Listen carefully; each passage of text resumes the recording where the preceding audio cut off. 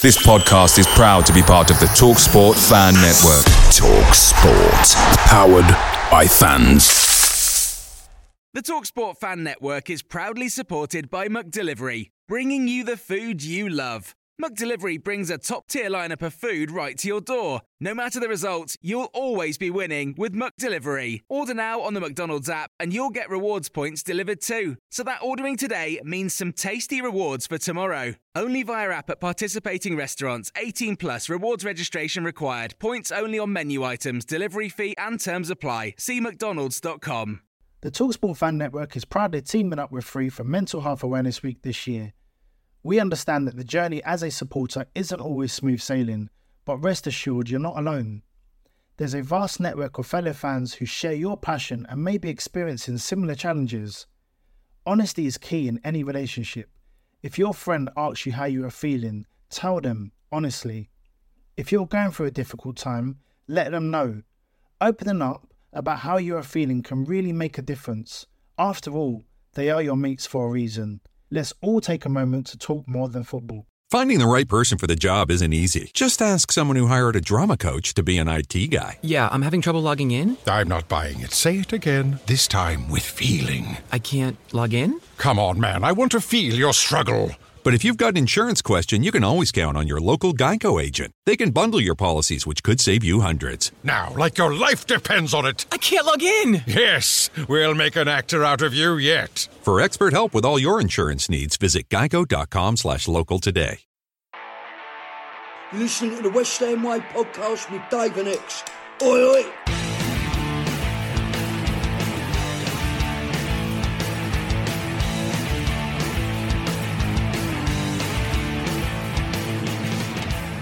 Good evening and welcome to the West Ham Way podcast with myself, Dave Walker, and serial YTK blogger, ex-WHU employee. After swapping Cardiff for East London at a young age, James Collins came to West Ham with his pal Danny Gabidon and unbeknownst to him would go on to become a cult hero at the club. Tonight, the man we know as the Ginger Pele will be joining myself and X to talk about his life at West Ham before answering questions from our collective followers on social media. It's going to be a cracking show, so don't go anywhere.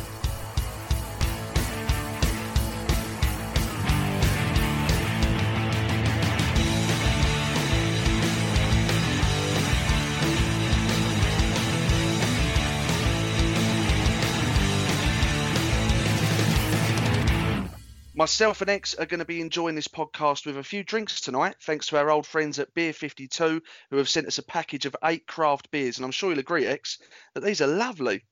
Yeah, I mean, they're not the sort of stuff I usually drink because they're not available in supermarkets, but it's well worth having. And looking forward to doing this interview with these beers in hand.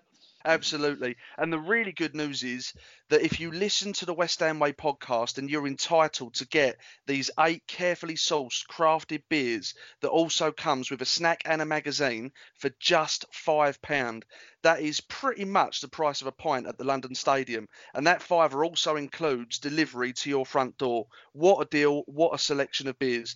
All you have to do is go to beer52.com/west. That's www.beer52.com/west to claim this offer and get those beers in your fridge. If you subscribe to Beer 52, then they will send you a different selection of beers every single month. If you do want to change your mind, then you can pause or cancel your account at any time you like. Your first case is a special selection of top brews from the UK and around the world. These are chosen by Beer 52 experts that feature silky stouts, crisp craft lagers and hoppy IPAs. Right, I'm going to open up this beer, and now we're going to open up a conversation with James Collins. How are you, Ginge? Yeah, I'm good. Holding up somehow, but getting on with it. It's all right for me. I've been in quarantine pretty much since I left West Ham anyway.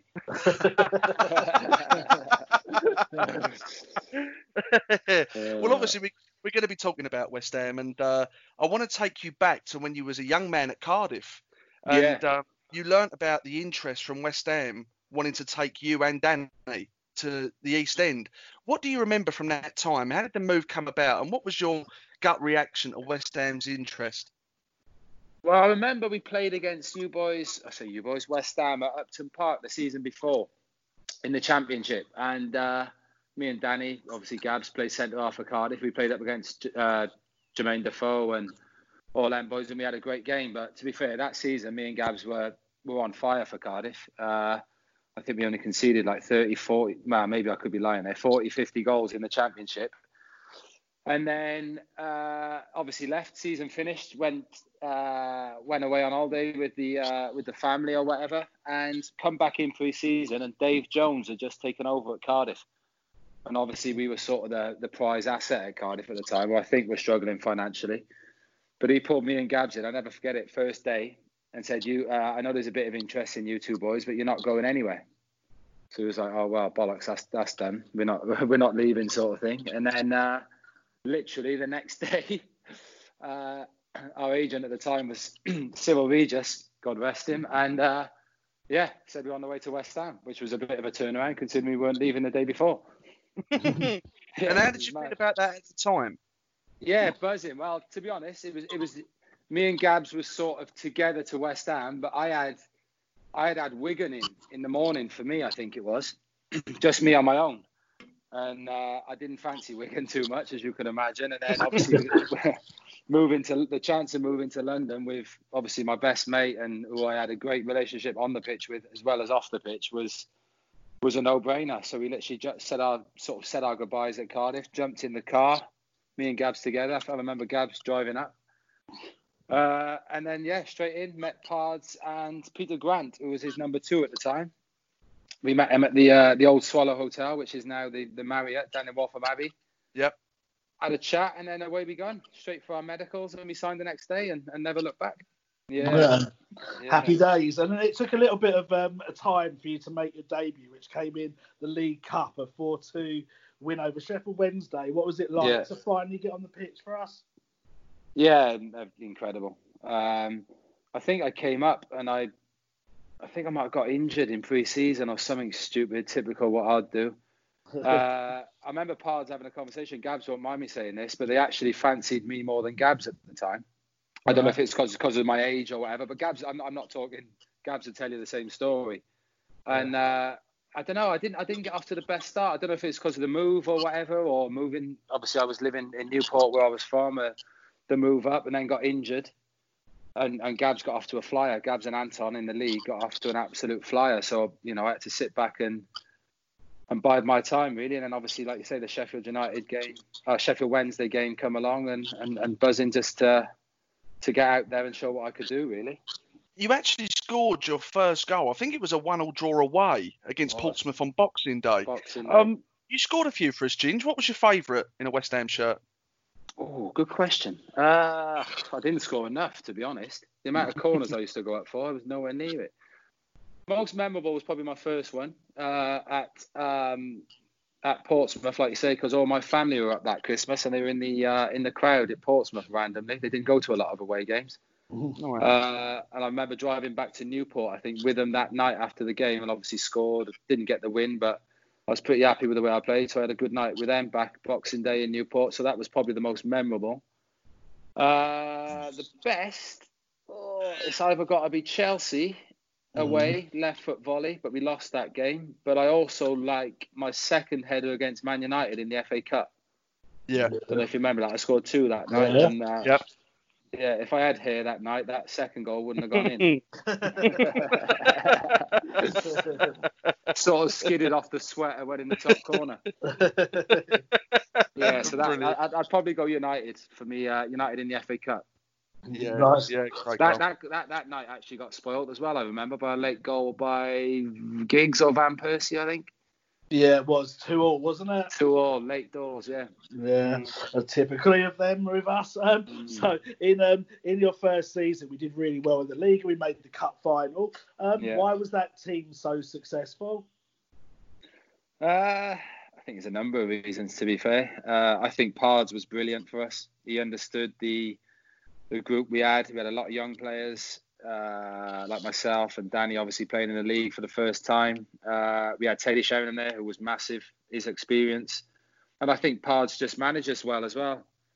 We went out, played with no fear, obviously up from the Championship. Not a lot of people were talking about us doing anything. And we went out and played freely. Played with a lot of flair. Obviously, we had Yossi. Was Yossi there at the time, wasn't he? Yeah. Yeah. Was he there too? Yeah, Yossi would have been there. Yeah. Yeah. He would. Like this sort of flair player that was just making things happen. And like I said, a group of young, enthusiastic lads that wanted to do well. And it just ticked. We all got on incredibly. It's probably still, to this day, the best dressing room I've ever been in. Yeah, and that's so key, isn't it? You know, you can recruit for quality, but mentality and camaraderie within your recruitment is so important, James, isn't it? Yeah, I think if you haven't got a group of lads that are all pulling in the same direction and all we all winners. Do you know what I mean? We'd sort of die for each other on the pitch. And if you haven't got that, I understand you've got to have a few players that are mavericks, if you like, that West Ham have always had. But the core of the group have got to be pulling in the same direction and all wanting to do well and win every game you go into. And certainly that year, 2005-06, that's what we had in abundance. You know, our team spirit was incredible.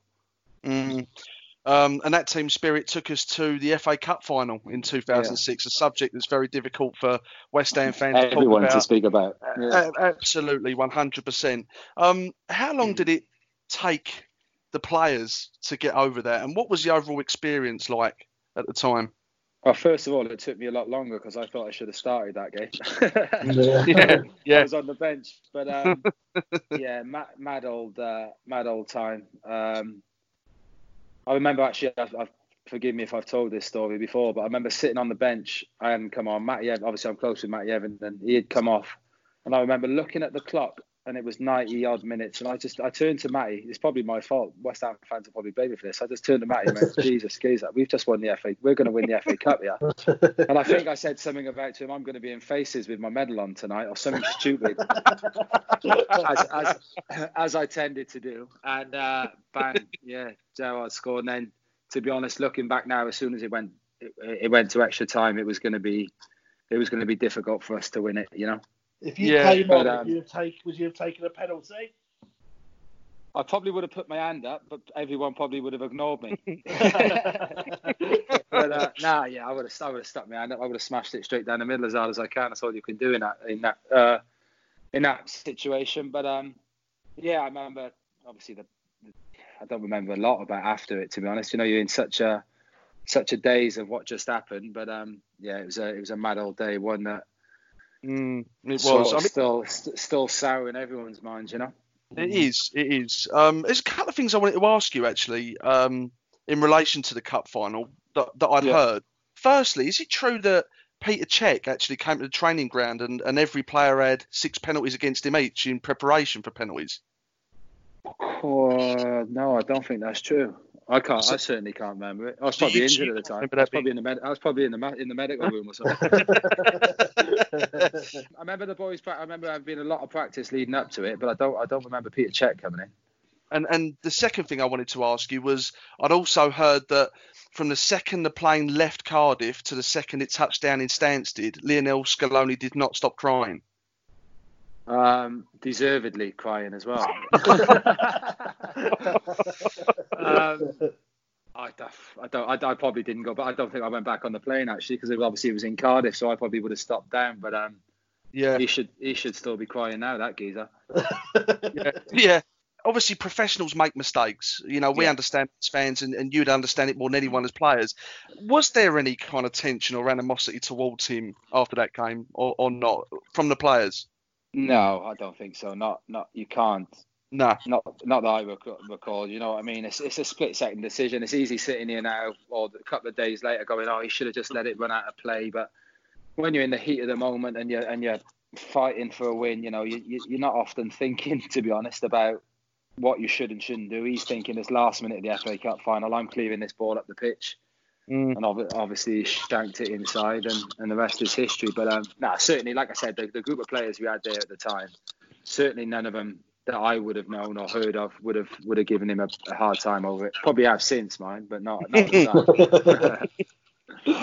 Fair enough. The next year you formed a really good partnership with Anton Ferdinand. What was he like to play alongside, and who was your favourite centre-back to partner? Anton was brilliant. It's funny, every sort of centre-half I played with, we sort of had different qualities, if you know what I mean. I was the sort of one, the ugly one that would go and edit and kick it and tackle everything that moved. And then sort of certainly with Gabs, he had the pace, who would sort of clean up behind, and Anton was similar. Gabs and Anton were very similar players where, you know, certainly with both of them that I played with, you know, the sort of stuff that I'd like to do, they didn't like to do, and the stuff that they did that I didn't like to do. So I think that's why I sort of got on with everyone who I sort of played with at West Ham, because I sort of did all the ugly work for them. That's why I look like this, and they're all bloody handsome. So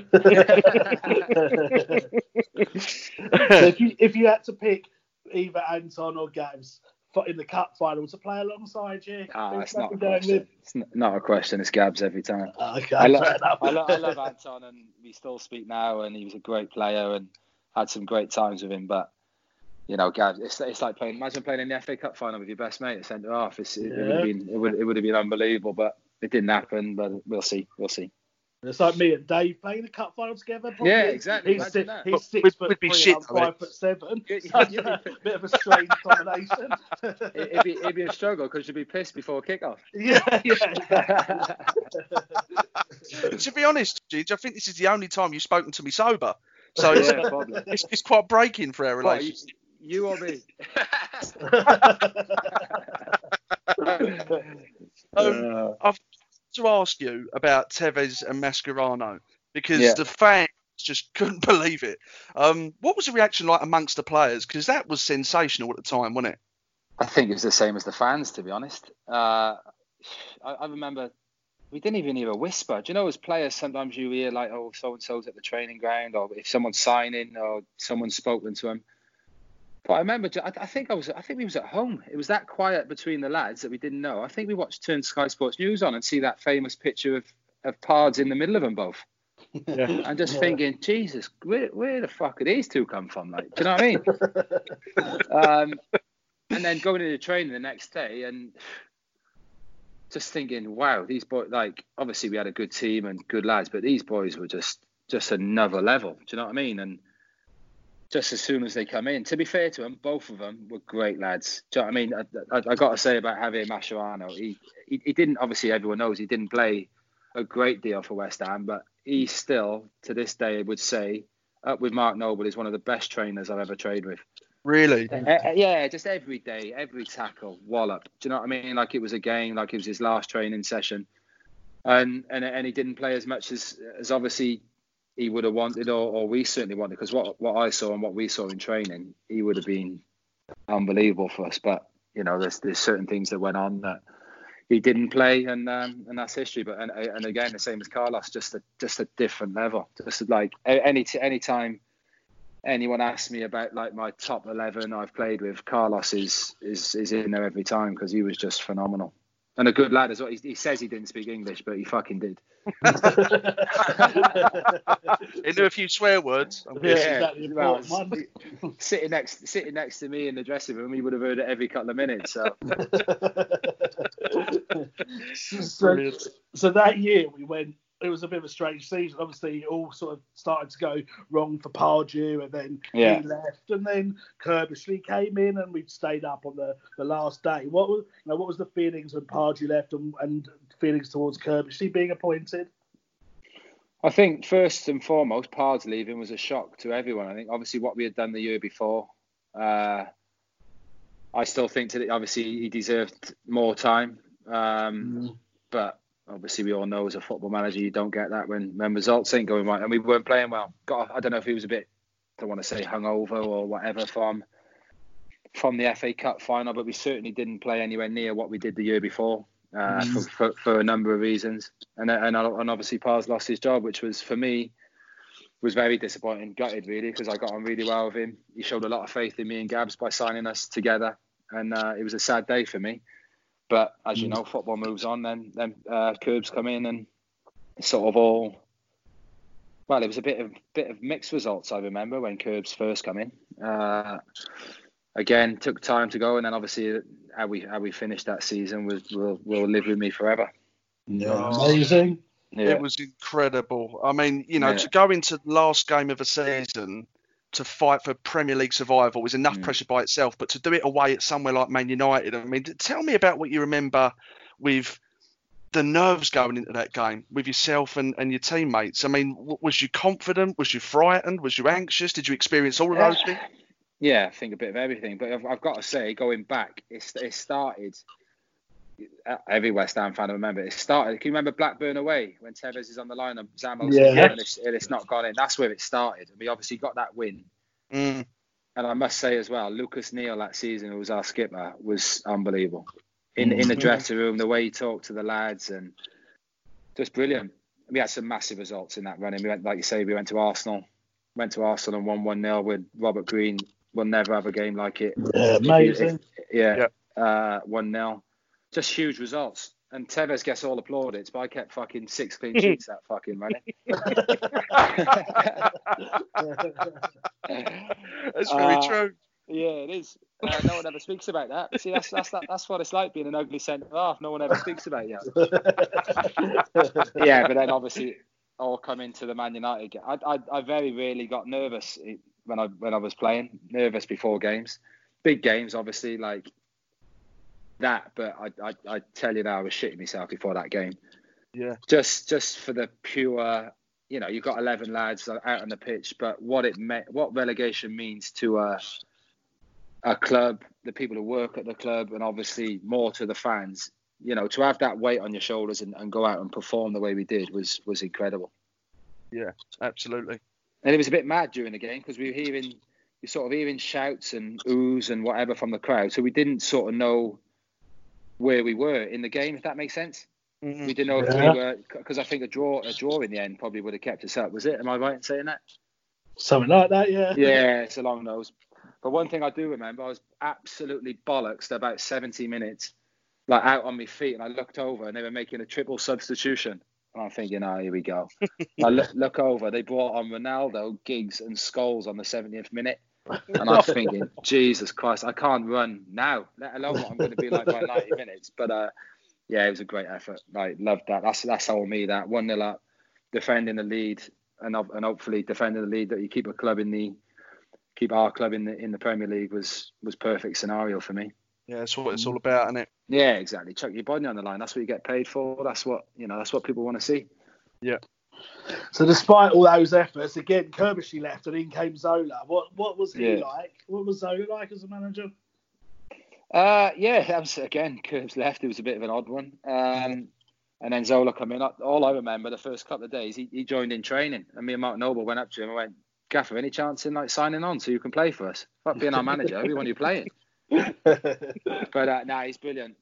He had Steve Clarke with him, who I must say Steve Clarke was excellent. Sort of brought, I don't want to disrespect Kerbs in any sort of way by saying this, sort of a more modern sort of way of training and the way training was set up sort of thing.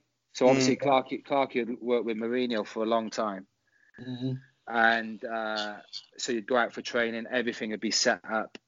Each session would be, so you'd go into the warm up, you'd be bang straight into a session that's already set up, and it just flowed a bit better. Like I said, taking nothing away from Kerbs, like that wasn't how it was done with him, but that was the main difference with Zola. Like the organisation of the training and sort of standards went up because of obviously what he was like as a player, Yeah, definitely. Yeah. We had Jack Collison on last week, and he was talking about just how good Zola was. And I think it was his first day taking training. And I think he spinned someone, then chipped Robert Green. And I think all the players just stood and applauded him.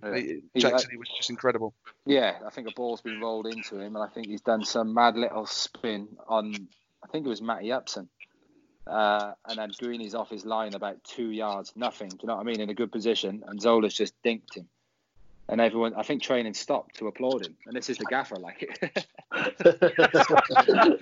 It's brilliant. Yeah. I wonder if he would have actually been any good for us if he did say, all right, yeah, fair enough, I'll play. I would be interested to know.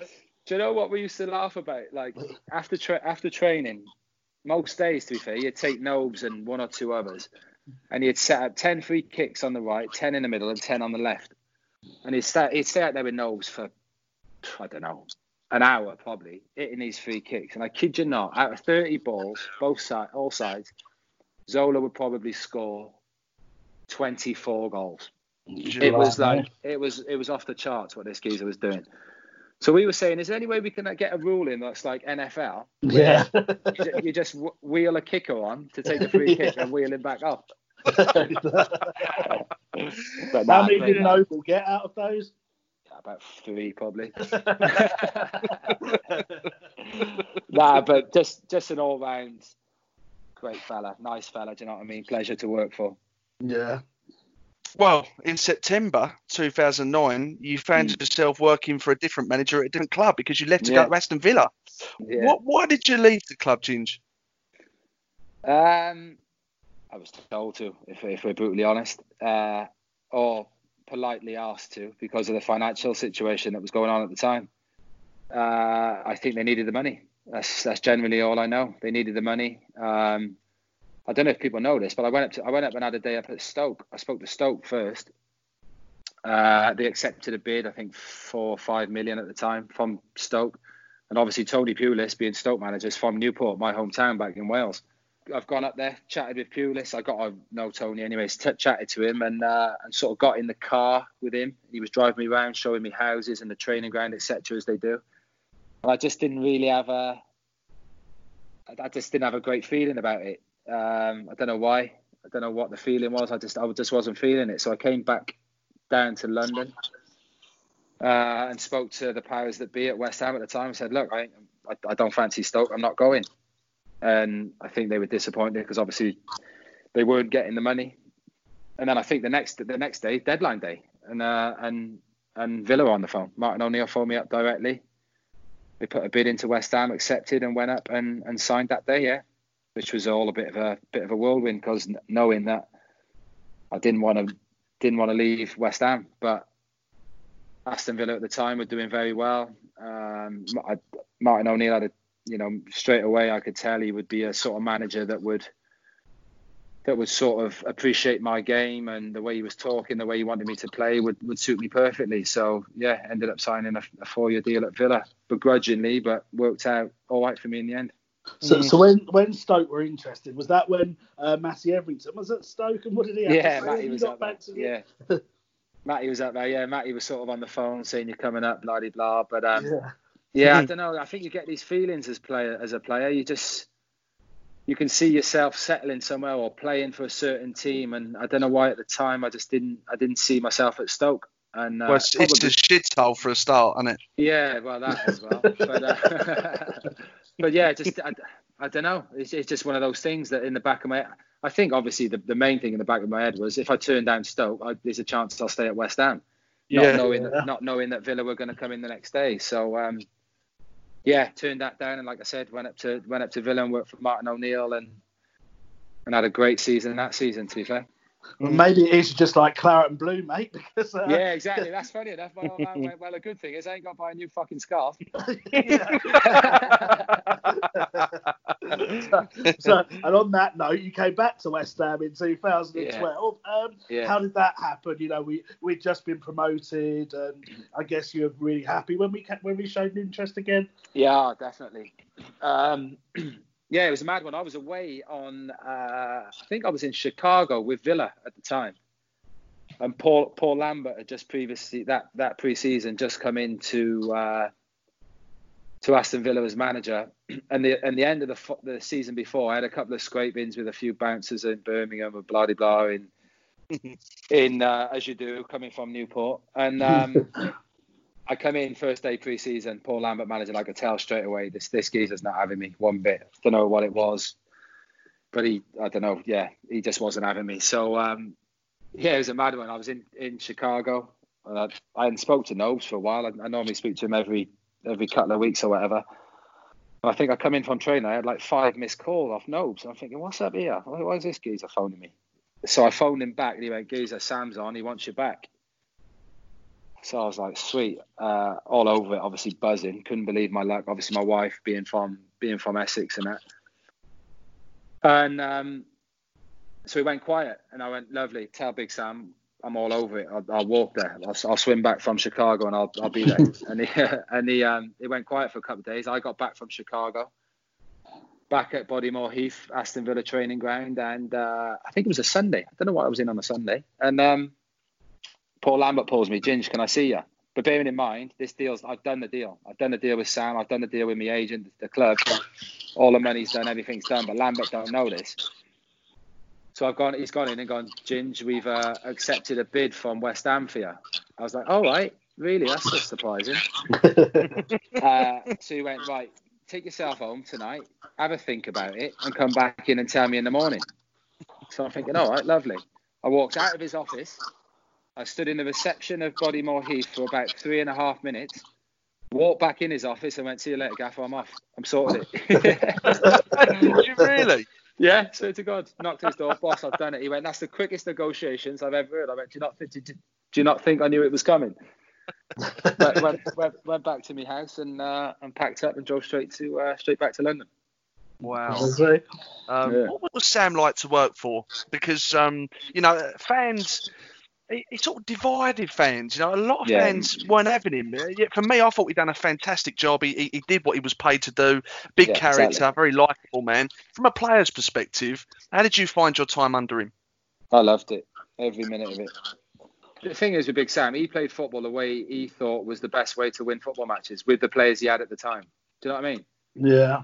So, no disrespect to anyone who was in that team. We had unbelievably technical players, but Sam thought as the manager, the best way we're going to win football matches is by playing the way we did. And I don't think anyone could knock him for doing what he done for the club. I think he done a tremendous job. Coming up from the Championship, the way he did, and keeping us in the league and then staying there for as long as we did is an incredible job. Because you look at clubs now who come up who struggle straight away. And we a few hairy moments, but realistically, we were never going to go down because of the way the lads he got in. Obviously, Kev Nolan was skipper, who was unbelievable. It was great to see back at the club now, and just had good lads. Again, another great dressing room. Good lads who all wanted to do well and got on unbelievably well on and off the pitch, and really wanted to do well and played to the way the boss told us to. I think it's fair to say that he never really, as we say, got the fans round, and then eventually it's probably the fans that forced him out in the end, because he didn't actually do anything wrong. I think he did a good job for us, but it was, I think the board kind of gave in to sort of pressure from the fans, and then Bilic came, and we went on that amazing season at the Boleyn, last season at Boleyn. Yeah. What clicked that year for Bilic? What did you make of him as well? I'd start off, Slav, as every West Ham fan would say, he's an absolute gentleman of a man. You won't meet a nicer geezer in football, and a great manager. And just, I don't know, really, he come in and gave everyone a lift, gave the whole club a lift, as in his personality, the way he was with the players. He wasn't always football. Do you know what I mean? He knew all my kids' names. He knew all Nobes' kids' names. He knew everything. Do you know what I mean? He'd come in. Yeah. Say like you'd lost the game on a Saturday. You're coming in. No disrespect, this is outstanding. You come in on a Monday morning or a Sunday morning, you're getting a bollocking. Do you know what I mean? You're in front of the video, the body bar.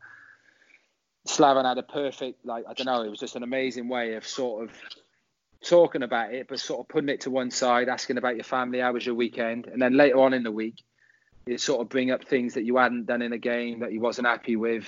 And just had just a great way about him that sort of wanted you as a player. You just wanted to give you everything for him, and that's what the boys did. And like you said, we had another great team. What an amazing season!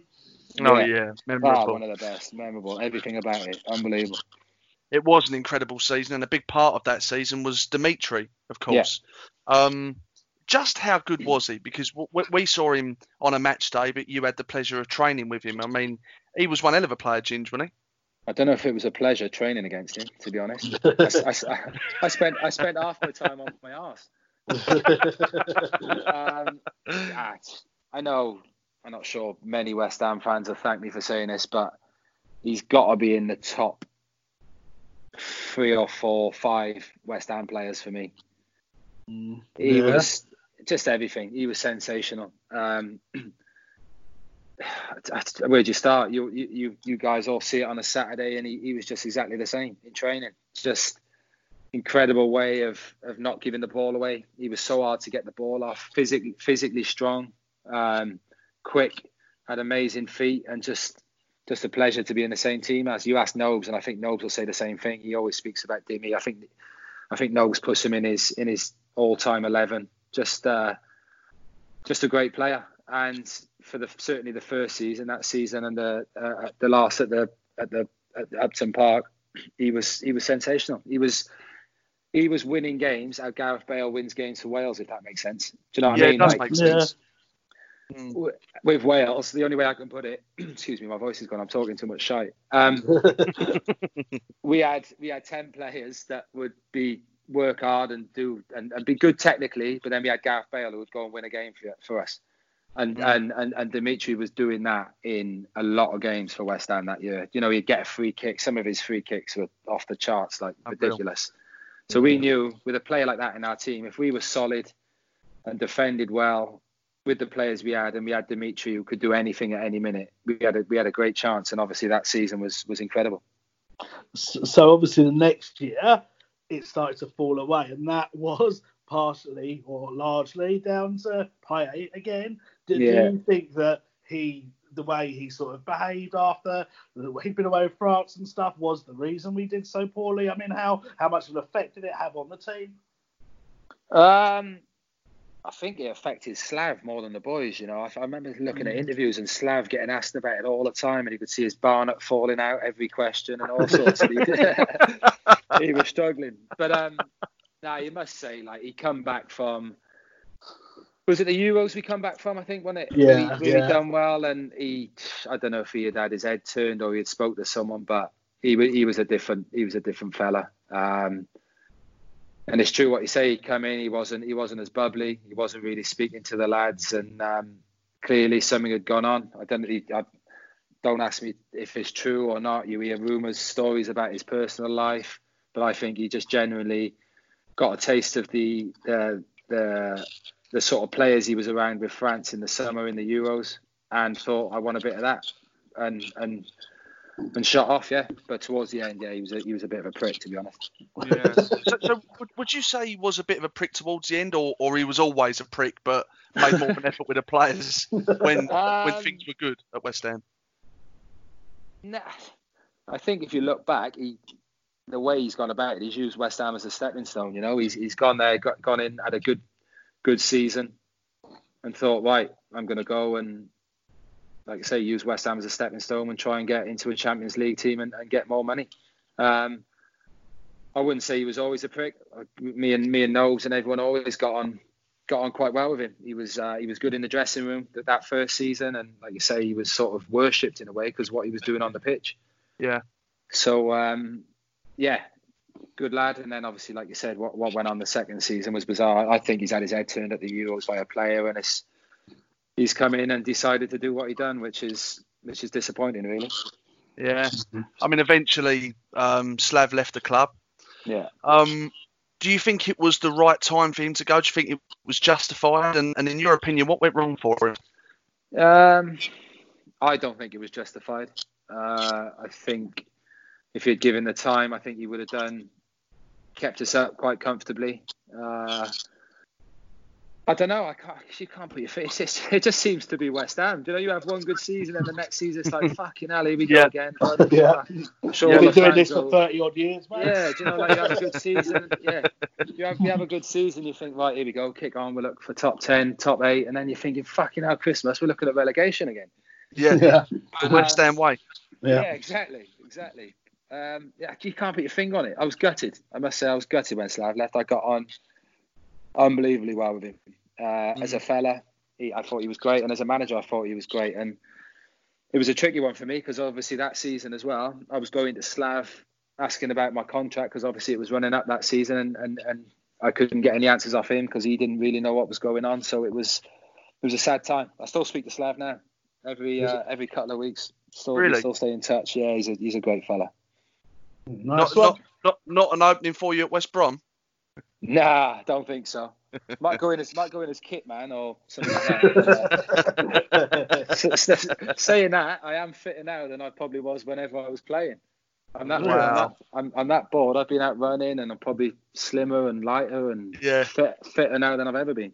It's the kids that are keeping you on your toes in your garden at the moment, no doubt. Yeah, exactly. Well, I'm going running to get away from the kids, if I'm honest.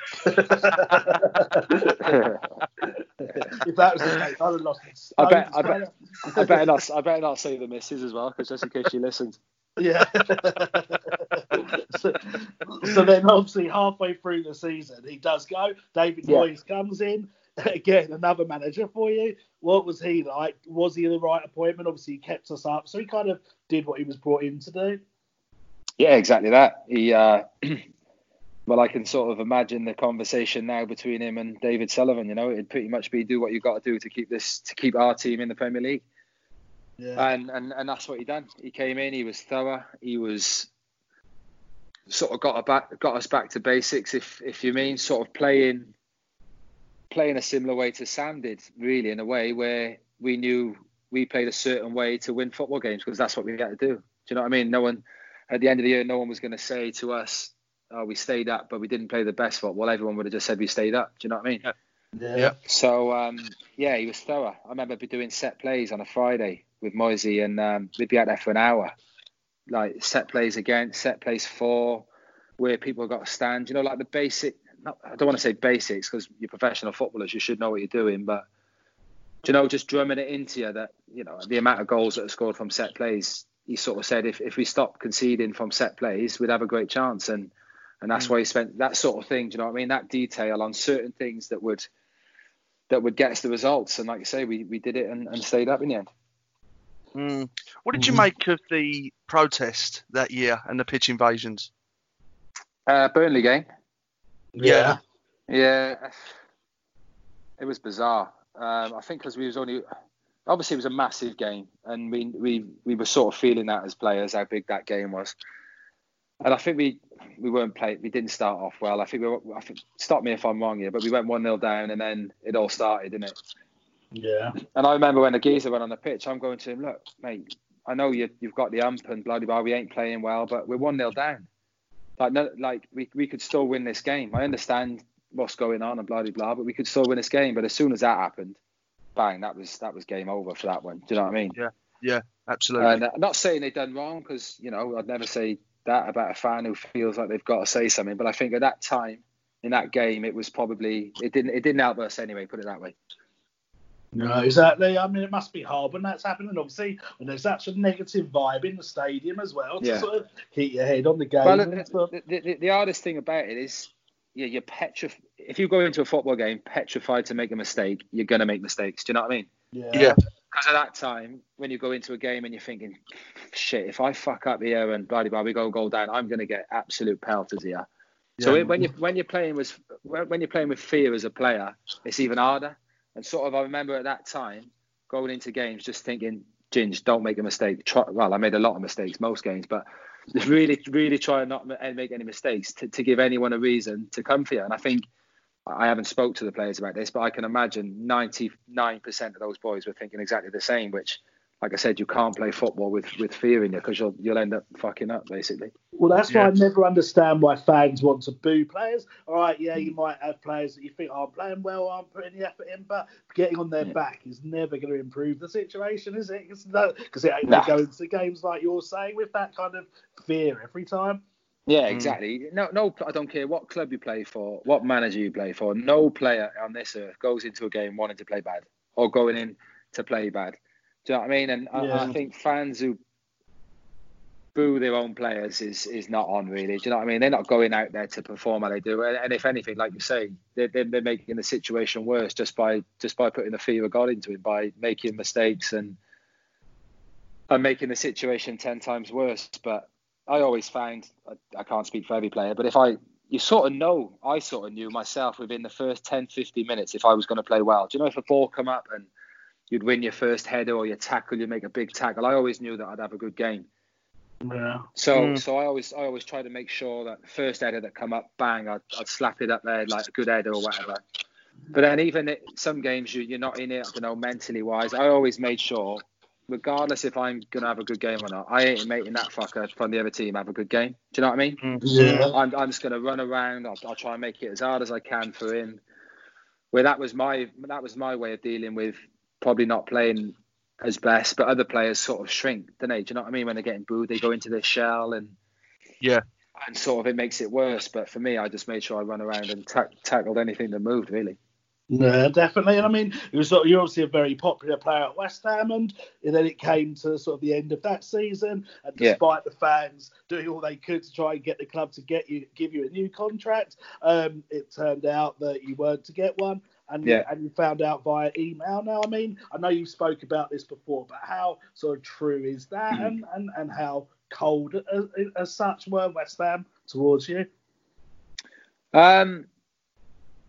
I got an email. I'll have to describe this correctly. So I sort of was chatting with Moisey about my contract situation, but Moisey couldn't give me any answers because obviously he didn't know if he was staying. Do you know what I mean? Yeah. So he couldn't go, yeah, Ginge, bang, there's a 1-year contract. Love to see you next season, because he didn't have a contract himself. So the last game was sort of coming up, and my agent was sort of talking with Dave Sullivan, but it was neither a yes or a no. So that was my biggest frustration, that I didn't really get a no going into the Everton game, if that makes sense, because I couldn't. If they had just gone, no, you ain't getting the contract, I could have made a bit more that Everton game. Do you know what I mean? My last game. Yeah. So with the not knowing, sort of killed me really. Like me and No sort of spoke. He gave me the captain armband. I said to him, look, it doesn't look like it's going too well with my contract. This could be my last game. So we've done the captain's armband thing. But then obviously the season finished, and a couple of days later, again, it wasn't really a yes or no. I think they decided that Moisey was going, and the answer we got off Dave Sullivan at the time was the new manager, whoever that might be, will have the call on the situation with your contract. So I was like, all right, lovely, sweet. A couple of days later, I get this email from the club, which is basically you're not being taken on for next season. So that's how that come about. But then since that, I was obviously fuming with this. So I've sort of said a few pieces in the press, blah, blah, blah. But I wasn't to know. This email was sort of, because I've never been out of contract before, this was a sort of generic email that went round to all out of contract players. Mm-hmm. Does that make sense? Yeah, it does. Yeah. I'm trying to explain it as well as I can. So this email was sent out. There was probably other players who were out of contract at this time, who got the same email, but I didn't know anything about it. I'd never heard of this email that goes around saying you weren't on the retained list, I think it's called. Yeah. So obviously I've gone mad. I'm thinking, crying to the missus, thinking I've been released by email, blah, blah, blah. Probably said a few things that I wish I hadn't said, or people I hadn't said stuff to. But somehow it got, my close friends knew anyway that I had got this email, and obviously it got out that I'd been released by email. But that was it. I didn't hear anything after that. So pretty much the final answer was from that email. I mean, that's just not good to hear as a West Ham fan. I mean, fans would cry out for you to get a testimonial. I guess you haven't heard anything about that either. No, that won't happen. I don't know. It might do. I don't want to say it won't happen. I'd love one. If I got a chance to get a testimonial at West Ham, it would, because in a weird sort of way, I've still, as much as I still love the club and loved everything about it, I've still got to, which pains me to this day, that I've still got that little sour bit about how it ended, Yeah. I'm big enough and ugly enough to, if whoever at the club turned around to me and went, Ginge, buddy boy, you've had your time, there's nothing here for you next season, I would have sort of held my hands up, made the most of, done more with the fans in that last game, maybe the players. Do you know what I mean? I was there 11 years. I remember looking back, and Vincent Kompany and players who've been at different clubs walking out on the pitch and getting introduced. You boys know me. That's not sort of me, how I am as a man, but it would have been nice to have something a little bit more than I actually got, 100%. And it doesn't sit well with the fans either. I think there's a lot of bitterness from the fans towards the club as to how it was handled, unquestionably. Honestly, I'm not just saying this, I'm playing the violin on that. There's not a day that goes by that I don't think about my time at West Ham, the time I left. It's still now to this day. I probably get approached about it more now than when I was actually playing. Do you know what I mean? Not about how I left, just my time at West Ham, and fans still on Instagram now. Fans thanking me for my time. Bearing in mind I left almost 2 years ago now. Do you know what I mean? Yeah. For it to still be how it has is incredible. And like I said, I can't thank the fans enough for how they are with me and how they were for the 11 years I was there. But like I said, I just wish I had that sort of. I know I went down a couple of months back for a Tottenham game and went out and answered a few questions on the pitch or whatever. But there's still something there that I'd love to do where I could. I don't know. I don't want to say a testimonial, but something where I could really show, and not being big-headed, but the fans to something I could remember. Do you know what I mean? Think about my time at West Ham and go to my kids who, my youngest kid never seen me play for West Ham. Just a day where I could say, bang, remember that, and then draw a line under it and say, what a fucking time I had. Do you know what I mean? Yeah, because it's closure. It's positive closure on a positive career, isn't it? Exactly that. Well, the way I'm feeling, boys, I could be fucking back there in a couple of weeks playing. Could do with you, mate. I was going to say, fucking cherish you have to watch since you've gone. Give me the chance. I come back and play. Tell Dave Sullivan I'll come back and play for free, no problem. I mean, this probably isn't a fair question, but what are your thoughts on the owners? My honest thoughts are, I think they've done a good job. Certainly financially, I think I was away at the time. I think I was up at Villa at the time when they came in. But sort of talking to the players, I know financially, there's no doubt about it. West Ham are in serious trouble. Serious trouble. I don't want to say going under, but it was awful. And, you know, fair play to Dave Sullivan and Dave Gold. They've come in and it looks now that the club's certainly financially stable. And I think if you look at it, you know, I don't, you know, me as a fella, I don't look into money and bits and bobs, but they've signed players. They've spent money on players. I know the fans will probably think they've sold a lot of players and sort of recouped a lot of money, but you know, I can't really say from my sort of point of view, my opinion, that they've done nothing but a good job. I know that probably won't sit well with the majority of West Ham fans at the minute, but that's how I genuinely think. You went back to Villa after it ended with West Ham. You stayed there for a bit, and then I think you played 6 games for Ipswich. Yeah.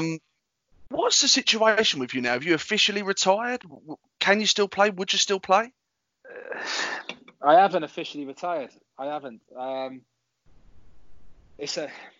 I would still play 100%, and I can. I know for a fact I can still play, but I think the player I was and the age I'm at now. Obviously, I'm still only 36. You know what I mean? You look at Gareth McCauley at West Brom a couple of years ago. He was almost 40 playing in the Premier League. And like I said, I've never been quick. So I haven't lost that. Like I said, I'm fitter than ever. So I'm not going to say I'm going to play again, but if something come up, I'd jump at the chance, and I think I'd still do a pretty good job. I think I went to Ipswich last year and probably didn't take it seriously enough. I think I was probably still mourning, thinking I had a chance of going back to West Ham. I had a bit of funny time at Villa where I ripped a contract up because I got injured. So I think mentally I wasn't right going into that. But now I've had a bit of time off. I'm like, listen, I'm not saying I'm ever going to play again, but I'm not retired. But I know for a fact I could still play again. How do you think you'd cope if you didn't play again? I think I'd be all right. You boys know me. I've said it to a lot of people recently, which might sound mad to a lot of people. I'm a bit of a normal fella that was lucky enough to play football. I've always sort of towed the line a little bit. I've always enjoyed a night out, blah, blah, blah.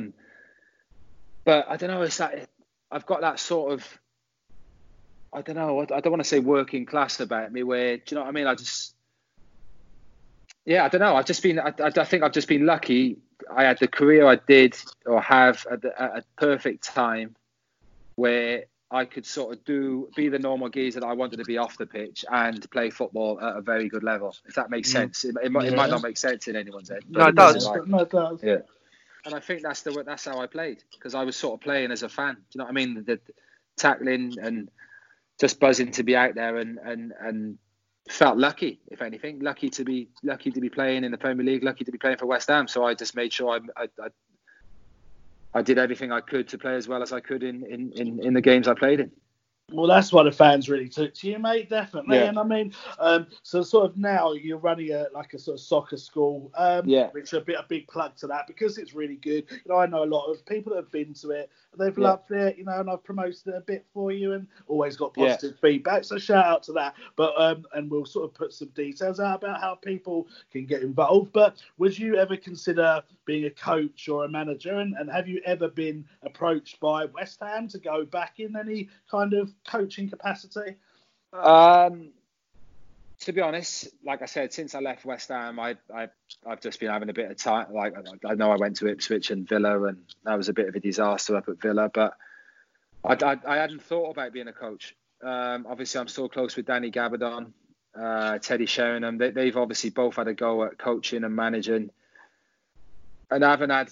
I think when you're first trying to get into it, there's that many players and ex-players trying to get into coaching that is so saturated that it's tough unless you go in and absolutely smash it, like I don't know, like a Frank Lampard or whatever. It's quite hard to get into and be successful. So that sort of put me off. But now I've had a bit of time off and sort of had a bit of time in my family. I'm thinking more that I'm going to do my badges. Well, whenever I get out of this house, get the badges done and then they're there. Do you know what I mean? Who knows? One day, like I said, I'm close with Kev Nolan. He was to get a manager's job and say, Ginge, do you fancy coming down and doing a bit of coaching or whoever, Slav? Do you know what I mean? So if I've got him and someone approaches me, I'll definitely do it. But going to West Ham, nothing. Well, I haven't got my badges, so they obviously know that. So they couldn't approach me for anything coaching wise until I got my badges. But like I said, if I get them, I'd bite someone's arm off to be back there in a coaching capacity or any way I could be involved with that club. Because I think I know players go and for clubs, but I'm not taking the piss here. West Ham is a massive part of my life still now. Do you know what I mean? I'm a West Ham fan, and to be able to go back there in some sort of capacity. I got asked to go back, and do you know what, like Carlton and Marlon do? Do you know, like the match day sort of? Yeah.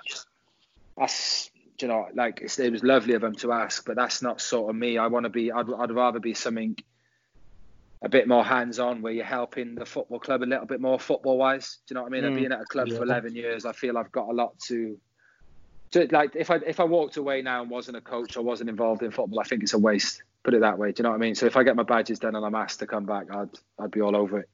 I think the fans would take that, mate. I mean, as I do on Twitter, I cryptically put an ex-player was going to be coming back to coach. Obviously, I knew it was going to be Kevin Nolan, but I didn't actually name the person. And a lot of people were pushing for you to be that man. I think it was a real sort of popular sort of feeling that the fans wanted that. So I think once you get those badges, mate, certainly the fans will be more than happy for you to come back, definitely. Yeah, absolutely. I mean, I'd love to see you back there as well. And, on this podcast, plenty of times we've flagged up that, in our opinion, there's not enough characters at the club. But that extends off the pitch as well as on it. And I think to be training every single day with characters like Kevin Nolan and James Collins, that can only be a positive thing for all of the players. So, I hope it happens one day. Yeah, well, going back to characters, I think that's hugely underrated. That you can't have a group of players going into a dressing room that are like robots. Do you know what I mean?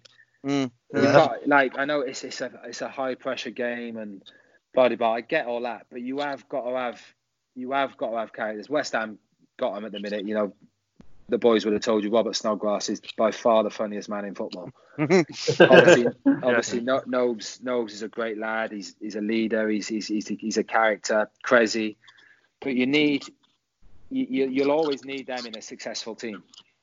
Whatever team you go to, I don't mean characters who would, do you know what I mean, like taking the piss and blah blah, but boys who, I like to think every day I trained, I gave my everything. Every game I played, I gave everything. Listened to when I had to listen, but I also enjoyed it as well. Do you know what I mean?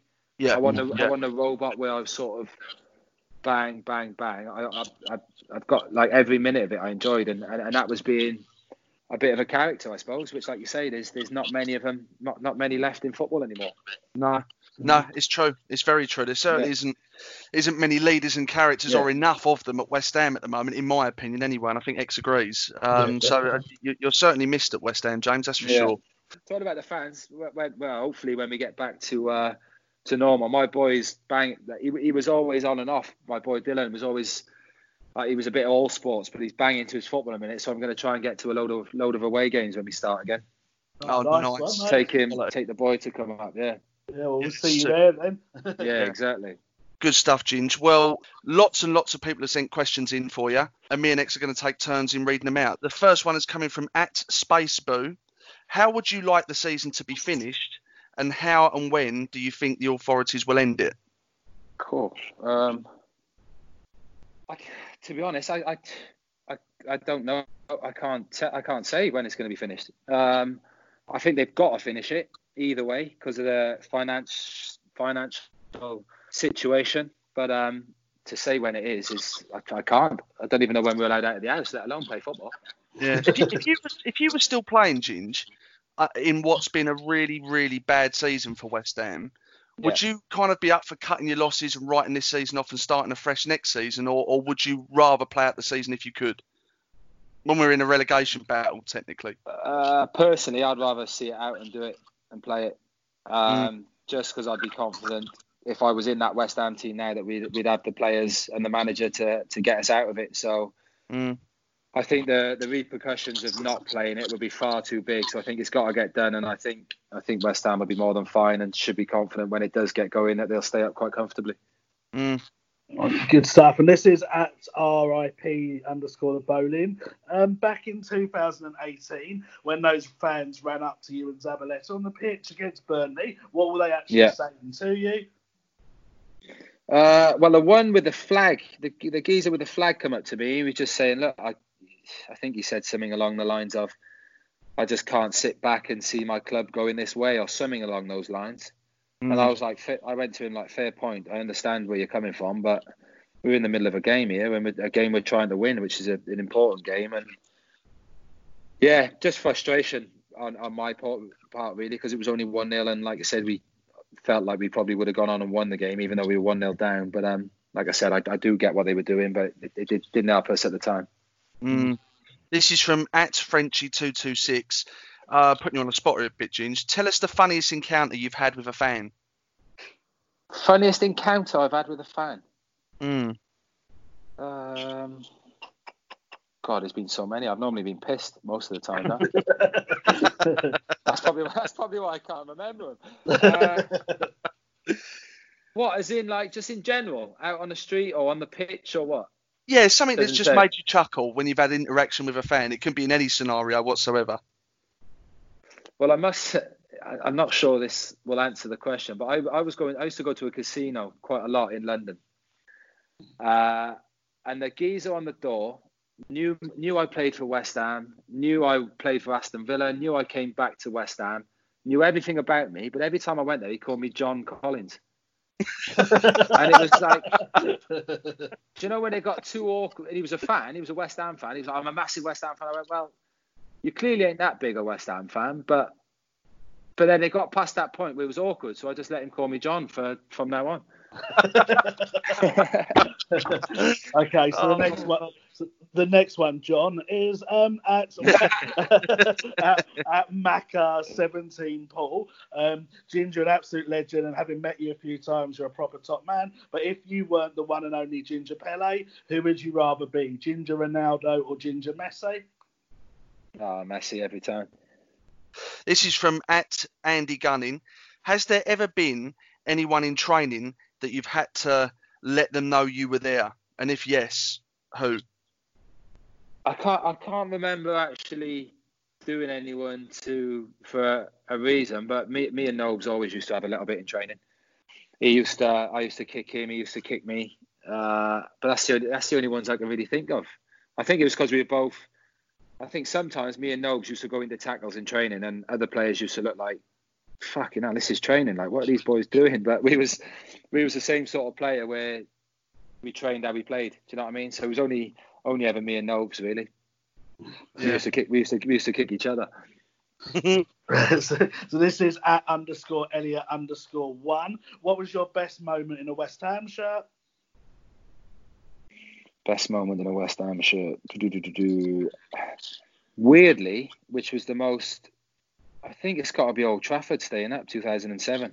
Yeah. I know it's not. Obviously, I didn't play in the cup final, but just everything about it. I think everyone was writing us off, and to be sat in that dressing room at Old Trafford and played really well in the 9-10 games leading up to it, which helped keep the club in the Premier League. I think it's the best feeling I've had playing for West Ham. Just sat in that dressing room. I remember that day, Man United had won the league, and obviously I knew Ryan Giggs, and they were out obviously doing their champagne and collecting the trophy and that. And as Giggsy's walked back in, I went, Giggsy, grab us a couple of bottles of champagne from your dressing room, will you? So I was sat in the Old Trafford away dressing room, celebrating relegation with a Champions bottle of champagne. Is that right? Did that actually happen? Yeah, true story. Yeah. What was the last day of like the last game at the Bowling like? I mean, I think you're on the bench for that as well, weren't you? Yeah, but what was it like to be a part of that day? It was bittersweet for me, really. Yeah. Obviously, I was pleading. I've never asked the manager to be put on or put me on, boss. Do you know what I mean? I'm not that sort of boy, but I was desperate to be on that pitch. I was desperate to start the game, obviously, but when I wasn't starting, I was desperate to get on and didn't get on. But I don't want to say a great night. The game was great. It was obviously a sad night, but just one that I'll remember forever. This one's coming from @BrunoWinter6. Ginge, do you think you could have played for longer at the highest level? 100%. 100%. I know you ask ex-players all the same. I can still play now, blah, blah, blah. But I genuinely think I could still play.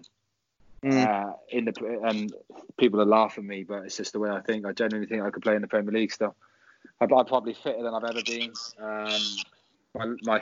My injuries seem to have cleared up, and what I was getting from training every day probably come back when I started training. But I certainly could have played for longer. I don't want to say I could play now, but I could definitely play longer.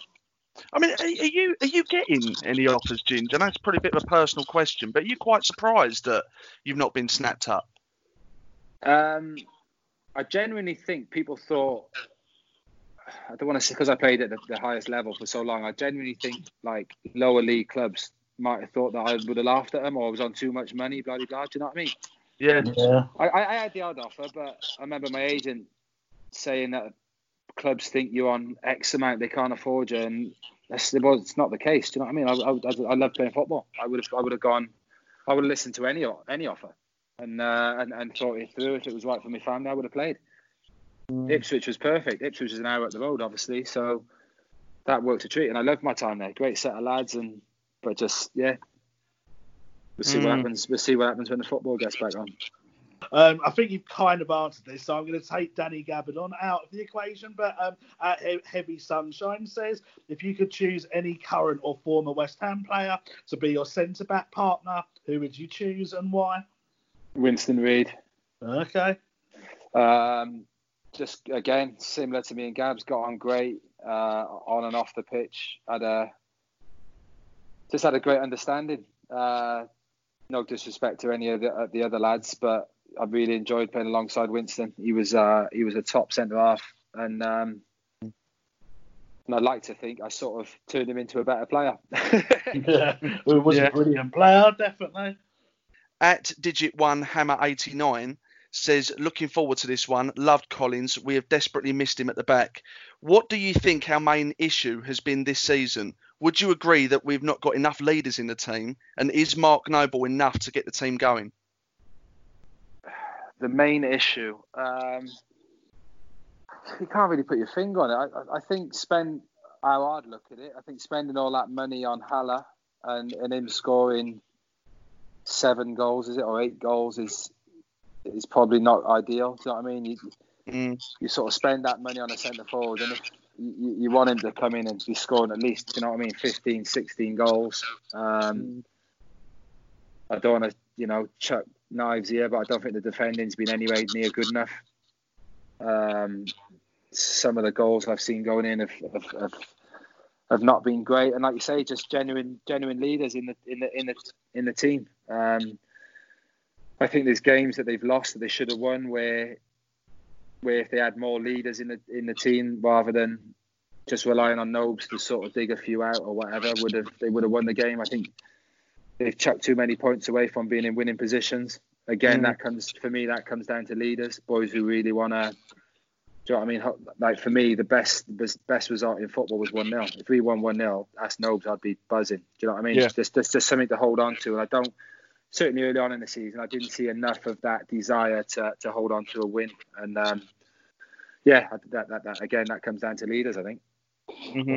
Well, then, so this follows on from that a bit. At Greg Morgan 124, with Mark Noble getting criticism over the last few seasons, can Ginge tell us just how important he is on and off the pitch? How deep does his influence go? He's massive. I've said it in interviews before. Mark Noble to that football club is everything. Not just on the pitch, off the pitch. What he does for new signings coming in and sort of helping them out, making them feel welcome. The work he does in the community, just everything that epitomises playing for West Ham and being a West Ham player is Mark Noble. His performances, I think he's been harshly criticised, if you like, because I still think he's playing as well as he ever has. And you know, I seem to do interviews all the time, and people ask me about Nobes, and you cannot say what that man doesn't bring to that football club. He's everything, honestly. This is from @Stevie Hammer. I think you might have answered his own question here. What, in your opinion, made you so popular with the West Ham fans, apart from the fact you always wore your heart on your sleeve and was an absolute beast who scored a beauty at Chelsea? Yeah, I think, like I said, I think he's answered that. I think that's why I got such a good relationship with West Ham fans, because the only way I can describe it, I'm sort of like a fan or a guy who so realises how lucky he is to be playing, let alone football, but for a club like West Ham. So I made sure, like I say, that's the thing. I've always said it. I've never been the best, never will or never have been the best technical player to ever play for West Ham. But I made sure every game I tried my cock off. Do you know what I mean? Everything I did, tackles, whatever, and I think that's genuinely why West Ham fans sort of related to me, if you like. Yeah, 100%. I think you've answered quite a few of these, so I'm going to skip a few now, and I'm going to go down to Mark Noble is my dad. Interesting name there. And he's asked, Dear James, how does a ginger like myself find a nice wife like yours? Oh, Jesus. he's been pervert on Instagram, hasn't he?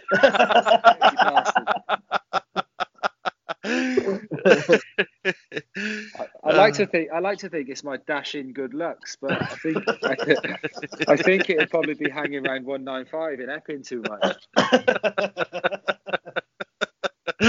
Oh, brilliant. This one's from @alt_SB. Who is the toughest opponent James has faced? Cool. I got asked this earlier on, actually, in an interview. I always say Didier Drogba. Yeah, he's a great player. Yeah, I normally used to like playing against like a bigger player. Do you know what I mean? I could have a bit of a fight with and have a battle with, but he just had everything. He was a big lump. He was quick. He didn't mind running in behind. He was aggressive, and just always had a tough time. I think for about 4 years, I think we lost 4-1 to him every game, and he just, I don't know. I never used to think on a Friday night, shit, I'm playing against so and so tomorrow. But when we was playing against Drogba, he just had everything, and I had a real tough time against him. Yeah, I mean, I think this is probably going to be the last question. But who was the best player you played with at West Ham? I know you said about Payet. You've also said Tevez, Sheringham, maybe. You know, who was the best?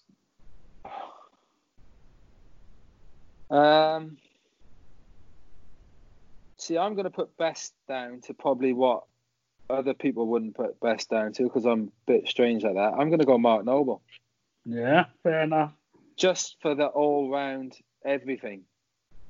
I know he's my mate and that, and love him to pieces, but just everything. He technically superb, great lad, just everything.